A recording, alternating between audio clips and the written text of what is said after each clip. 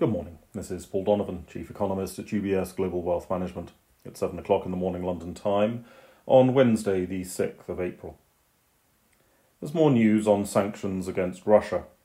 Russia's domestic economic outlook is already very negative, and Russia's economy is not very significant globally. So economically, what now matters is restrictions on global demand for Russian exports. Europe is preparing to sanction Russian coal exports, which is the least damaging sanction on energy products. Coal is relatively fungible. If Europe doesn't buy it from Russia, Europe can buy it from elsewhere. And if Russia doesn't sell coal to Europe, Russia can sell it elsewhere. This is less true for oil, where refineries would have to adjust for differences in quality, and even less true for gas. However, sanctions on Russian coal do break the taboo of sanctioning energy, and markets are likely to price a higher risk of sanctions on Russian oil, at least. In the United States, where Russian energy imports have already been blocked, the focus is on the policy of the US Federal Reserve. Fed Governor Brainard, who is one of the leading economic voices at the Fed, said that the Fed's balance sheet should be shrunk more quickly than in the past, and that this could start in May. Markets have chosen to interpret this as a hawkish position. Economists might choose to interpret these remarks as rather obvious.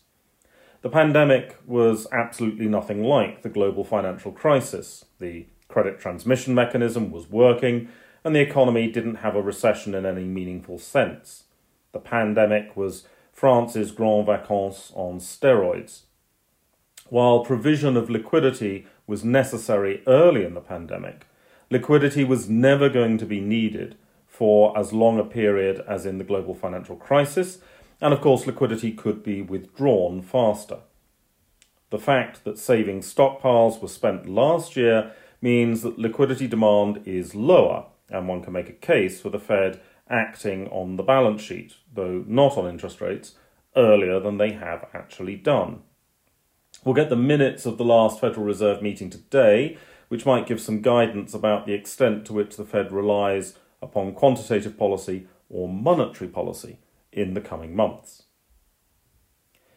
ECB Chief Economist Lane said that European consumer price inflation should either level off or start to decline this summer, with inflation continuing to decline in the second half of this year.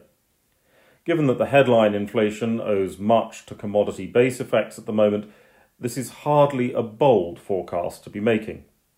Unless second-round effects from rising wage costs appear out of nowhere, or unless the price of energy continues to rise at a very rapid pace, declining euro area inflation in the second half of the year is a high probability.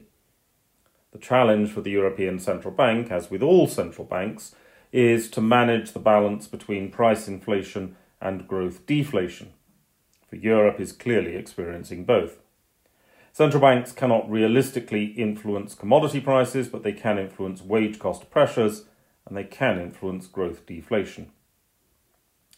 Euro area producer price inflation is due today, but is largely pre-war data, and so it's hard to be too enthusiastic about it.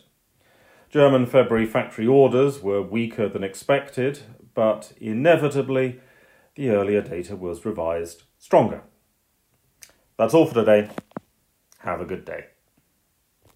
UBS Chief Investment Office's investment views are prepared and published by the global wealth management business of UBS AG or its affiliate, UBS. This material has no regard to the specific investment objectives, financial situation, or particular needs of any specific recipient and is published for informational purposes only. As a firm providing wealth management services to clients globally, UBS AG and its subsidiaries offer both investment advisory services and brokerage services. Investment advisory services and brokerage services are separate and distinct, differ in material ways, and are governed by different laws and separate arrangements. In the USA, UBS Financial Services Inc. is a subsidiary of UBS AG and a member of FINRA SIPC. For information, please visit our website at ubs.com/working with us. For a full legal disclaimer applicable to the independent investment views produced by UBS, please visit our website at ubs.com/CIO-disclaimer.